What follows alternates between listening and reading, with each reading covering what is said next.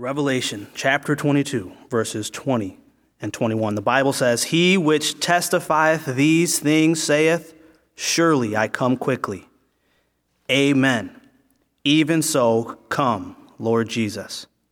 The grace of our Lord Jesus Christ be with you all. Amen." Kevin just read for us there the last promise in all of the Bible.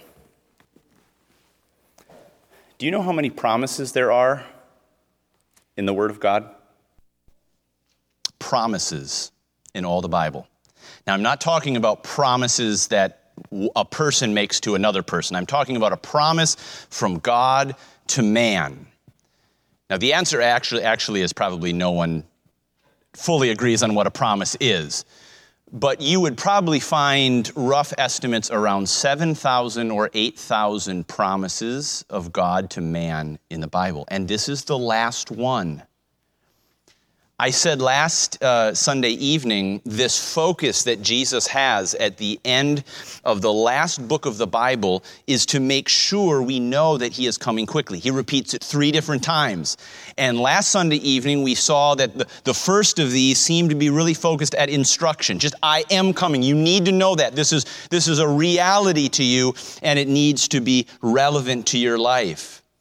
And this morning, we focused on the second of these, verse 12, "And behold, I come quickly, and my reward is with me, to give every man according as his work shall be." And we focused on the fact that this is part warning, part invitation, as he says in verse 17, "Whosoever will," Scripture tells us, "let him take the water of life freely."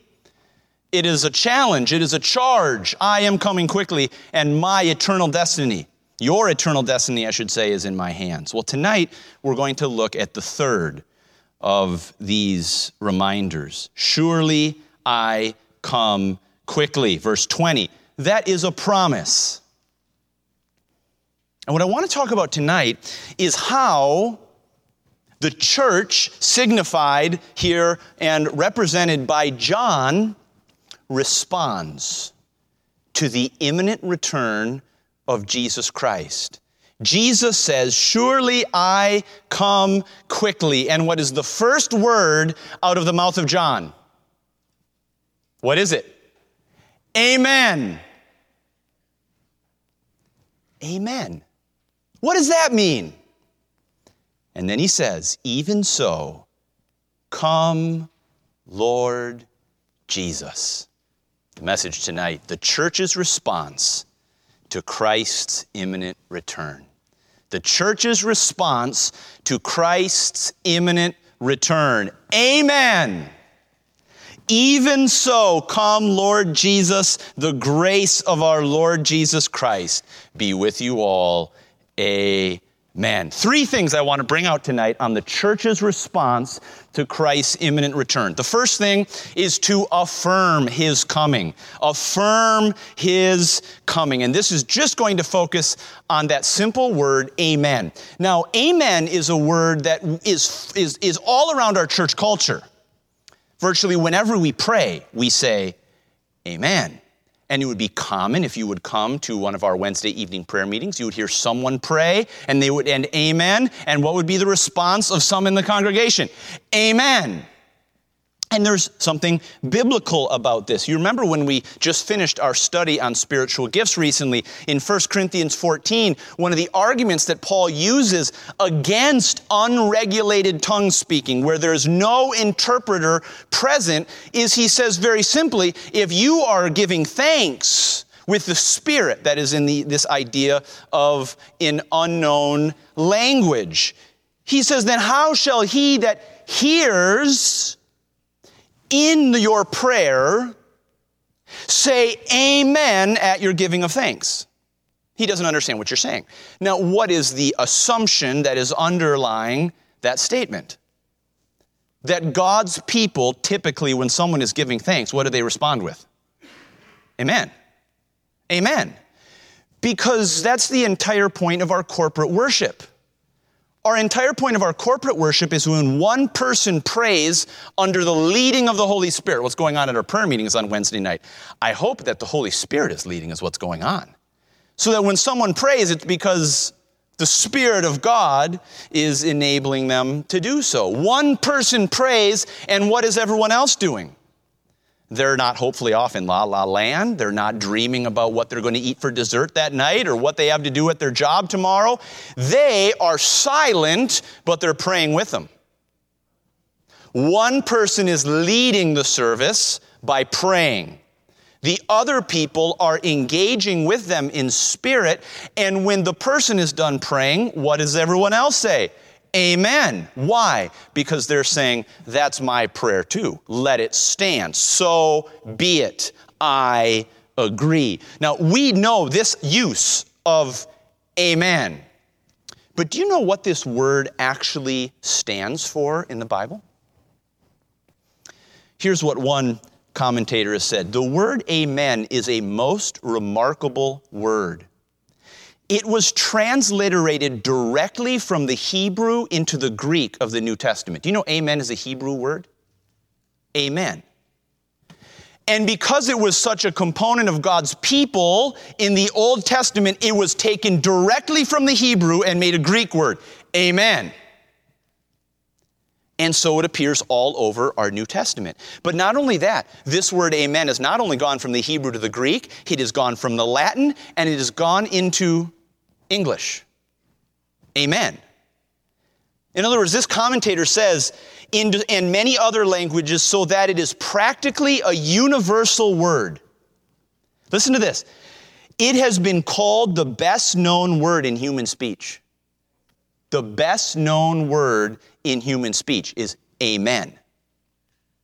Now we need to understand what this word actually is.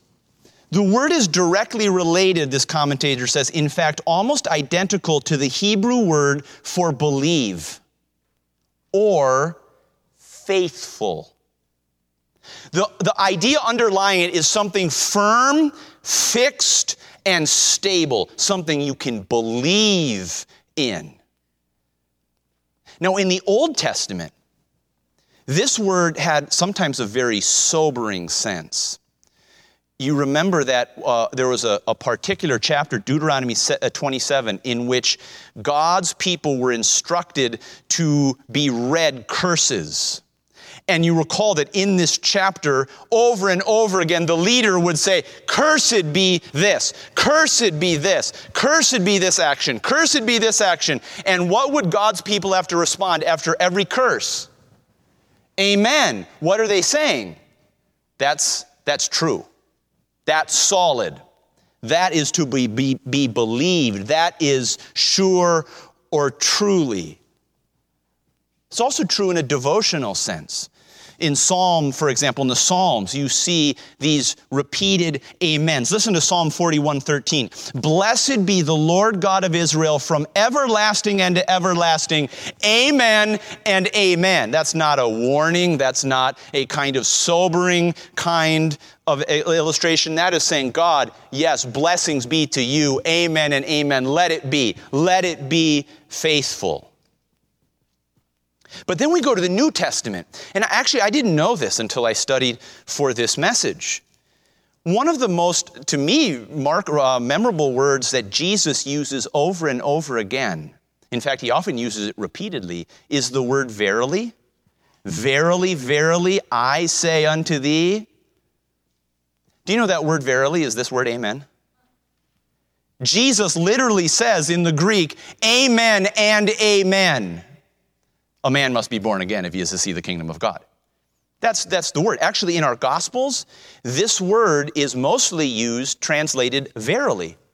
This word is used, amen. The same Greek word that is used here is used about 150 times in our New Testament. About 100 of the times it means verily, and about 50 of the times it's translated amen. It's the same idea. Verily is surely. This is firm. You can believe on it. Amen. This is sure. This is firm. You can believe in it. So what's the meaning of this word amen?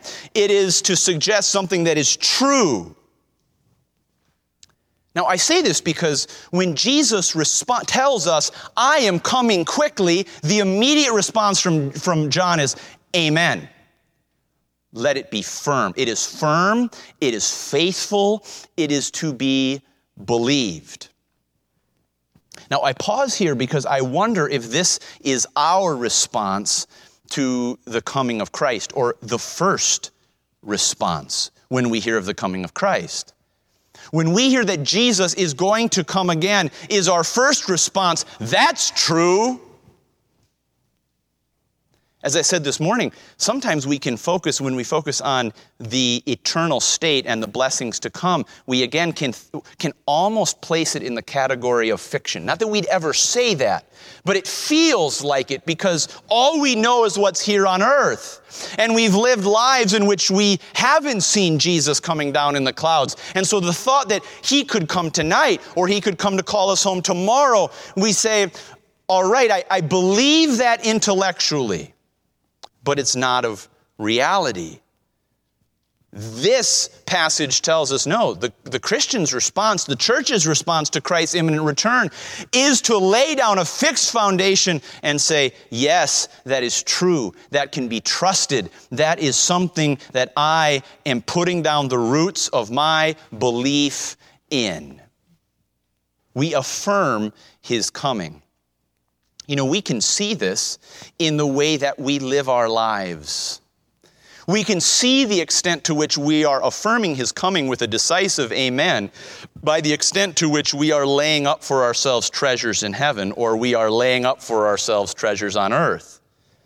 We can tell the extent to which we are affirming his coming with this decisive amen, that this is to be believed, this is faithful, by the extent for which we are watching and waiting for his return, as Jesus said.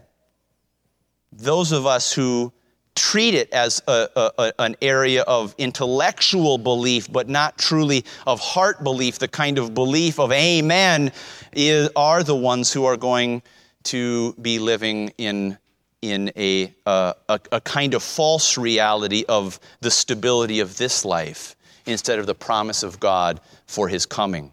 So just take that little word, amen, and ask yourself, do I regularly say amen to the coming of Jesus Christ? That would be a good idea for us, can I say, in your prayer times? Jesus told us to say, thy kingdom come, thy will be done on earth as it is in heaven. That suggests that you and I should be regularly saying amen in our prayer times to the imminent return of Christ. Yes, Jesus, remind me of this again, that you're coming again. Yes, this is true and faithful. And yes, today I will endeavor to order my day around the fact that you may call me home today. Affirm the coming of Christ with that foundational amen. Secondly, anticipate his coming. Affirm his coming with this amen. Anticipate his coming. Notice what he says immediately next. Even so, come, Lord Jesus. Now, notice that little phrase, even so. What does that mean? Even so. Just like you said. So in other words, it's not just affirming that Jesus is coming, it is saying, yes, let it be quick. Even so, just as you promised, may it be done. Even so, come, Lord Jesus. And I want to start, first of all, with the desire that this is revealing. The desire that this is revealing. We anticipate his coming by desiring it. Even so, come, Lord Jesus. I want us to see that throughout the New Testament, God anticipates that his people are going to be desiring the return of Jesus Christ. In fact, I would go so far as to say this is a characteristic of those who are born again. A characteristic of those who are born again. You say, well, what biblical basis do you have for that? Hebrews 9:28. You can turn with me to it right now. You can jot it down, perhaps as a cross-reference in your Bible. Hebrews 9:28. The author of Hebrews says, so Christ was once offered to bear the sins of many. And unto them that look for him shall he appear the second time without sin unto salvation. That word look for him is the word in the Greek that has the idea of eagerly waiting for someone. In fact, many of our renderings today have that same idea, eagerly waiting. To look for is to be eagerly awaiting his coming. Now just think about what that verse says. Unto them that eagerly await him shall he appear the second time without sin unto salvation. Who is Jesus going to appear to the second time without sin unto salvation? Who is he going to appear to? Those that eagerly wait for him. Now, am I trying to suggest to you that if that desire in your heart has slipped, or if that longing for him is not characteristic of your life, you must not be saved? No. But I am saying that it is intended to be a characteristic of a Christian, because Hebrews 9 says very clearly that those who Jesus is returning for are those who are eagerly waiting for him. That same word that is translated here, look for or eagerly wait, that same word is used in Philippians 3:20. You can jot down another cross-reference or turn there with us. Philippians 3:20. Paul says, for our conversation is in heaven. And that word conversation probably is better translated citizenship. That's the idea. Our citizenship is in heaven. From whence also we look for. Again, what's that word? Eagerly await. We eagerly await the Savior, the Lord Jesus Christ. So again, look at the picture. My citizenship is in heaven if I'm a child of God, because that's ultimately my home. That's what I'm looking to get to. And Philippians 3 says, we, those of us whose citizenship is in heaven, we are those who eagerly await the Savior, the Lord Jesus Christ. We're waiting for his coming from heaven. Okay? So this idea of eagerly awaiting is a kind of characteristic of the child of God. Titus 2:11, again, another cross-reference that you can write down or turn to. Titus 2, verses 11 through 13. Listen to what Paul says to Titus. For the grace of God that bringeth salvation hath appeared to all men. So God's grace brings salvation. It has appeared to everyone. And it teaches us, it is teaching us that denying ungodliness and worldly lusts, we should live soberly, righteously, and godly in this present world. Now listen to this. Looking for that blessed hope and the glorious appearing of the great God and our Savior, Jesus Christ. The glorious appearing. What does the grace of God that brings salvation teaches us? It teaches us to be denying ungodly lust, and what else? Looking for him from heaven. That's what God's grace that brings salvation teaches you and me, to be eagerly awaiting the return of Jesus Christ. Now, what does it mean to be eagerly waiting? Think of the word eager. You're eager for something. I have an example of it for you. We had a pretty good example of this recently. Jed was going to exercise the role of a really wonderful uncle and spend a Saturday morning with Lars and with Sam. And these boys were beside themselves with anticipation. Jed does walk on water to them, and this was just about the coolest thing in the world. They literally couldn't wait. And here we made a phenomenal mistake. Jed did. Jed, you're accountable for this in the future. Jed told them that he was going to get there and pick them up really early on Saturday morning. It was like 8:30, so it wasn't like really early, but he pumped them up. You got to be ready. It's going to be early. And guess how much Lars slept on Friday night? He defined that word eager. In fact, Tabitha got up at about 4 a.m. to feed Emma, who was stirring and was crying. She said Lars beat her there. Lars was just out of bed for, hey, Mom.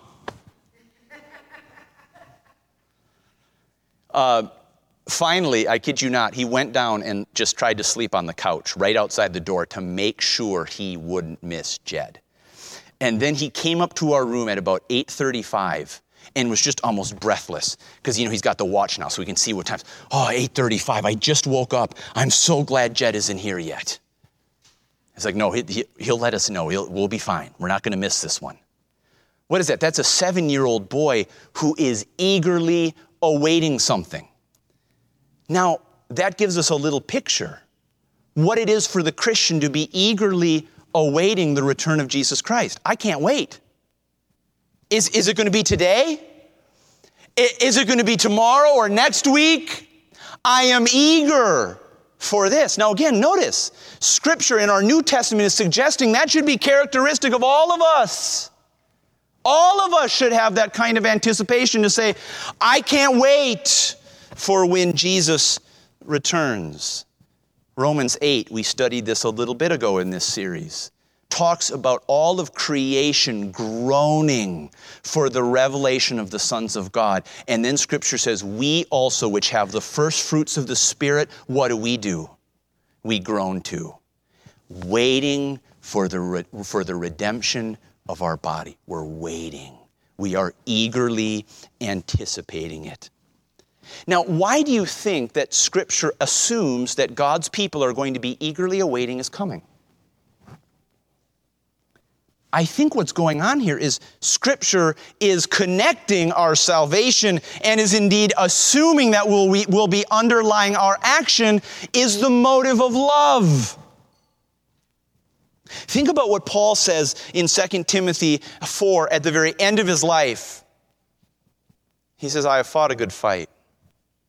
I have finished my course. I have kept the faith. Henceforth there is laid up for me a crown of righteousness, which God, the righteous judge, shall give unto me, and not to me only, but unto all them that love His appearing. In context, I don't think Paul is talking about a special reward that he's going to receive. I don't think that's the context. Some people are going to get a crown of righteousness and some people are not. I don't think so. I think what Paul is saying is his earnest longing for Christ, his love for His appearing was what enabled him to finish his race, to keep the faith, to fight the good fight. And that Jesus has a crown of righteousness for all those who love His appearing. We love His appearing because we love Him, and therefore we long for Him. Did you hear those words from Ann Cousin that we sang tonight in that last verse? The bride eyes not her garment. She's not focused on what she's wearing down the aisle, but her dear bridegroom's face. I will not gaze at glory, but on my King of grace. Not at the crown He gifteth, but on His pierced hand. The Lamb is all the glory of Emmanuel's land. That is one who knows, who loves, who longs for the appearing of Jesus Christ when all will be made right and the bride will finally be reunited eternally with the bridegroom. Listen to what Spurgeon says. I think there's so much truth in this. He says, I believe that our relationship to the second advent of Christ may be used as a thermometer with which to tell the degree of our spiritual heat. Okay, have a picture of a thermometer in your mind. And this is the test. If we have strong desires, longing desires, burning desires for the coming of the Lord, we may hope that it is well with us. How would I do on that thermometer test? How would you do? If I have strong desire, longing desires, burning desires, strong desires for the coming of the Lord, we may hope that it is well with us. But if we have no such desires, I think at best we must be somewhat careless. Perhaps to take the worst view of our case, we are sadly declining in grace. Take that temperature. Take your temperature this evening. What is the reading that it comes back with? Notice the desire. Even so, come, Lord Jesus. But I don't want it just for us to focus on the desire that this is reflecting for us, I want to note the expression of that desire. There's desire, and then there's the expression of the desire. Yes, Lord, come. It's the old joke about husbands, right? The wife says, why don't you ever tell me you love me? And the husband says, I told you I loved you when I got married, and if it ever changes, I'll let you know. Right? A wife says no. No. Why? Because there is something powerful about when we have love for another person, not just to feel that love inside us, but to what? Express it by saying, I love you. And notice here that John is coaching us, he's training us, he's encouraging us not just to harbor love for Jesus and his return in our hearts, but to express it to him. I said this recently. My father taught us at this church, and he learned it from his old pastor at Harvard Law School when he was there, to regularly express love to God in our prayer times, and to do it by the person of the Trinity. Regularly express our love to God the Father for what God the Father means to us. Regularly express our love to God the Son in the person of Jesus Christ for what he has done and meant for us. Regularly express our love to God the Spirit for his special work and grace in our lives. In fact, just back a few verses in this chapter, we see in verse 17, after Jesus has identified himself as the bright and morning star, that the Spirit and the bride say, come. And we noted this morning that's ambiguous. It could be a message of come to others and say, come to Jesus, but it may also just be looking up at Jesus, the bright and morning star, and saying, come. The Spirit and the bride. That means the Spirit is operating in our hearts to produce speech, right? If the Spirit is saying, come, who is the Spirit speaking through? Us. So you and I are being stirred by the Spirit, if we are sensitive to him, to express our love and affection to Jesus Christ. Do you know how often this is the case in our hymns that we sing? My Jesus, I love thee. I know thou art mine, for thee all the follies of sin I resign. My gracious Redeemer, my Savior art thou, if ever I loved thee. My Jesus, 'tis now. How many times have you been stirred by expressing your affection to Jesus Christ in song? More love to thee, O Christ. More love to thee. Nearer, my God, to thee, nearer to thee, even though it be a cross that lifteth me, still all my song shall be, nearer, my God, to thee. Oh, for a closer walk with God, a calm and heavenly frame, a light to shine upon the road that leads me to the Lamb. How often is our hymnody simple expressions of affection and love to Jesus? You see, there's a big problem in our public worship as well as our private worship when we feel like we can't express affection to Jesus lest I don't know, it's embarrassing. Now, you have probably all known the concept of PDA, public displays of affection. We've all been around people who go way overboard on public displays of affection. We say, okay, I get it. You're madly and passionately in love with each other. But there's another kind of person. Any public display of affection is just too embarrassing for them.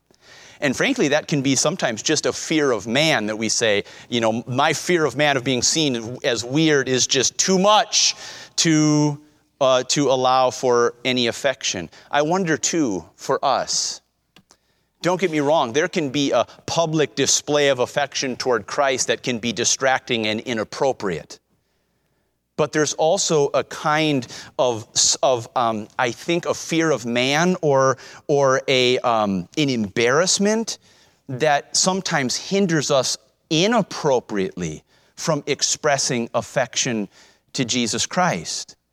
And we should watch for that. And we should never have the kind of church where when someone is expressing affection publicly to Jesus Christ, it's kind of a sneer or a kind of, oh, that's really strange or off. Because as I've said, we must grow in expressing our affection to Jesus Christ. We can't read the Psalms without seeing David's passionate longing and affection being expressed toward God. We can't go through our hymn books without seeing godly men and women pouring out their heart in affection to God. And so should we. Now, what ultimately is underlying, again, not only the desire that we feel, but the expression of it? It is love. It is love. Now, it's interesting that the Song of Solomon ends with a really beautiful verse. The Song of Solomon has been so misunderstood because we've only tried to make it an allegory. We're so uncomfortable with some of what is in there that we say, this just must be about the relationship between Christ and His church. And it's not. It's intended to show us what healthy love in our relationships looks like. By the way, let me just say as an aside, husbands and wives, I would encourage you, urge you, not only to cultivate your desire towards your spouse, but regularly to express it. That may seem very uncomfortable for some of us. It may seem that it is out of place. I would just get in the habit of regularly and consistently, daily expressing your affection to one another. I love you. Praising your spouse. Now again, not all of us are the same extent of words of affirmation as others are. It doesn't need to look like anyone else, but I'm just saying Song of Solomon suggests that there's a place in our marriages for that kind of expression of affection and desire and love for one another. And listen to how Song of Solomon ends, chapter 8 and verse 14. Make haste, my beloved, and be thou like to a roe or to a young hart upon the mountains of spices. The idea is, my beloved is separated from me, and my response of affectionate love to my beloved is, make haste and come back. I want to be united to you. And now is it any wonder that at the end of Revelation, when we have been filled with this imagery of a bride and a bridegroom awaiting marriage forever in heaven, that when the bridegroom says, I'm coming quickly, that the bride responds as this beloved in Song of Solomon, make haste, hurry up, I can't wait until you get here, I miss you, my affectionate love is directed to you. How are you doing not just in affirming the coming of Jesus Christ by regular amens to it? How are you doing in your anticipation for the coming of Christ, stoking a desire in your heart to see Him, even and particularly if it might be tonight? And then letting that expression of your love and affection toward Him in asking Him, pleading with Him for His quick return. How are we doing on that test? Is that our response to Christ's imminent return? One more thing. Not just affirming His coming, not just anticipating His coming, but finally awaiting His coming. Awaiting His coming. You say, where do you get this? Verse 20, even so come, Lord Jesus. And then notice a verse we sometimes tend to just leap over. The grace of our Lord Jesus Christ be with you all. Amen. You say, well, that's just the ending. That's just the conclusion. That doesn't have anything to do with this, does it? I think you're wrong. Again, I want you to think about who this book was written to. It was written to the churches of Asia Minor, 7 churches that had all kinds of problems going on. And this book was designed to point ahead to them what was coming in the future. But friends, all of them are dead. They died 1900 years ago. And they never experienced Christ's quick coming. In other words, John was expressing for them a longing that was never experienced by them. Even so, come, Lord Jesus, and Jesus didn't come. And you indeed yourself in your life, as you long for the coming of Jesus Christ, as you long for his return and to be united with him, you may not see it in your lifetime. It may be, in a sense, an unresolved longing or desire for the rest of your life. So then what? What I love about this is this benediction is what is your security in the meantime. You and I eagerly wait for Jesus. We long for him. Is our longing futile? No, it's not. Because the Bible ends assuring his people that the grace of our Lord Jesus Christ is with us all forever. Amen. And we need to recognize something that's beautiful.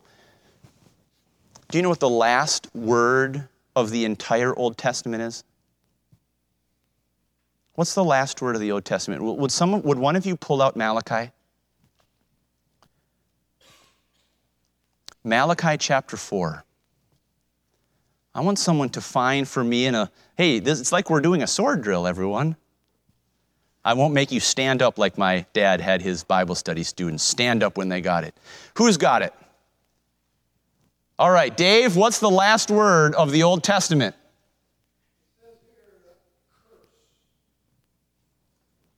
The last word of the Old Testament tells us this warning from God that when Elijah comes, he intends to turn the heart of the fathers to the children and the heart of the children to the fathers, lest I come and smite the world with a curse. How does the New Testament end? With a blessing of grace. The grace of our Lord Jesus Christ be with you all. Amen. Now, what is that saying to us? It's saying that something that Jesus has come to do for us assures his grace in our lives. I loved it this morning. I talked with our brother Mark Holder after service, and we were talking about the sobering warnings of Revelation 22 when Jesus says, "Blessed are they that do his commandments," because the character of those people who are without are in these ways. We talked about what that meant this morning, about the teaching of our New Testament, that God expects that his work in our hearts will make a difference in the way we live. And Mark said to me, he said, but we don't have to worry about that. And he wasn't meaning we don't have to be sober. But what he said is, because if we're his, God's going to let us know. He's going to tell us. And I thought, how true is that? How many times have you been walking off the path and God got your attention? He let you know. Why? Because the father who loves his child, Scripture tells us, chastens him and disciplines him and brings him back to the right path. We sing that song, "He will hold me fast, for my Savior loves me so, he will hold me fast." What is the benediction of grace to all of God's people? That through all the warnings, through all the need for sobriety and a careful watching and waiting for Jesus Christ, the grace of our Lord Jesus Christ is with us all. Amen. And this is the glory of our New Testament, that we see these warnings for faithful walking with Jesus Christ, tempered with the greatest assurances of grace. Listen to Jude 1. "But ye, beloved, building up yourselves on your most holy faith, praying in the Holy Ghost, keep yourselves in the love of God, looking for the mercy of our Lord Jesus Christ unto eternal life." What's he saying? You're looking for the mercy of Jesus Christ, while in the present you're keeping yourself in the love of God. Listen to 2 Thessalonians 3 and verse 5 if you want to jot it down again as a cross-reference. Paul says, he prays, "And the Lord direct your hearts into the love of God and into the patient waiting for Christ." What is our anticipation? Eagerly awaiting the return of Jesus Christ. What is our awaiting? Staying in the love of God, staying in the grace of God by keeping and focusing on what he has commanded us to do and the power of the Holy Spirit that he has given to do exactly that. One last promise in all the Bible: I am coming quickly. And what John is telling us by inspiration of the Holy Spirit is what that means. Our response to that promise is to affirm it by regularly saying amen to it in our daily lives and in our daily worship. To anticipate it by stoking the longings of our heart for it and expressing it verbally in our prayer closets and publicly. And then to await his coming by relying not on our own human efforts, not on our own abilities, but recognizing that the grace of our Lord Jesus Christ is with us, and keeping ourselves in the love of God by doing what he has said and keeping in tune with his Holy Spirit. Friends, this has been a wonderful study on the eternal state. For me, it has done a work in sparking my own heart in a greater longing for that day when Jesus returns. I hope it has been for you, and I hope that as we move on, we will keep these simple responses to all of this truth that we have heard by affirming that truth, by anticipating it with all our hearts, and then patiently waiting for it. Let's pray. Father, we thank you. We thank you that you have given us this response, a response really of the Spirit of God within us, to the promise of Christ's imminent return. Father, would you bring our hearts into the love of God and into the patient waiting for Christ? Let's pause and allow the Spirit of God to speak to us this evening. Even so, come, Lord Jesus. May that be the call of each of our hearts tonight. We pray in Jesus' name. Amen.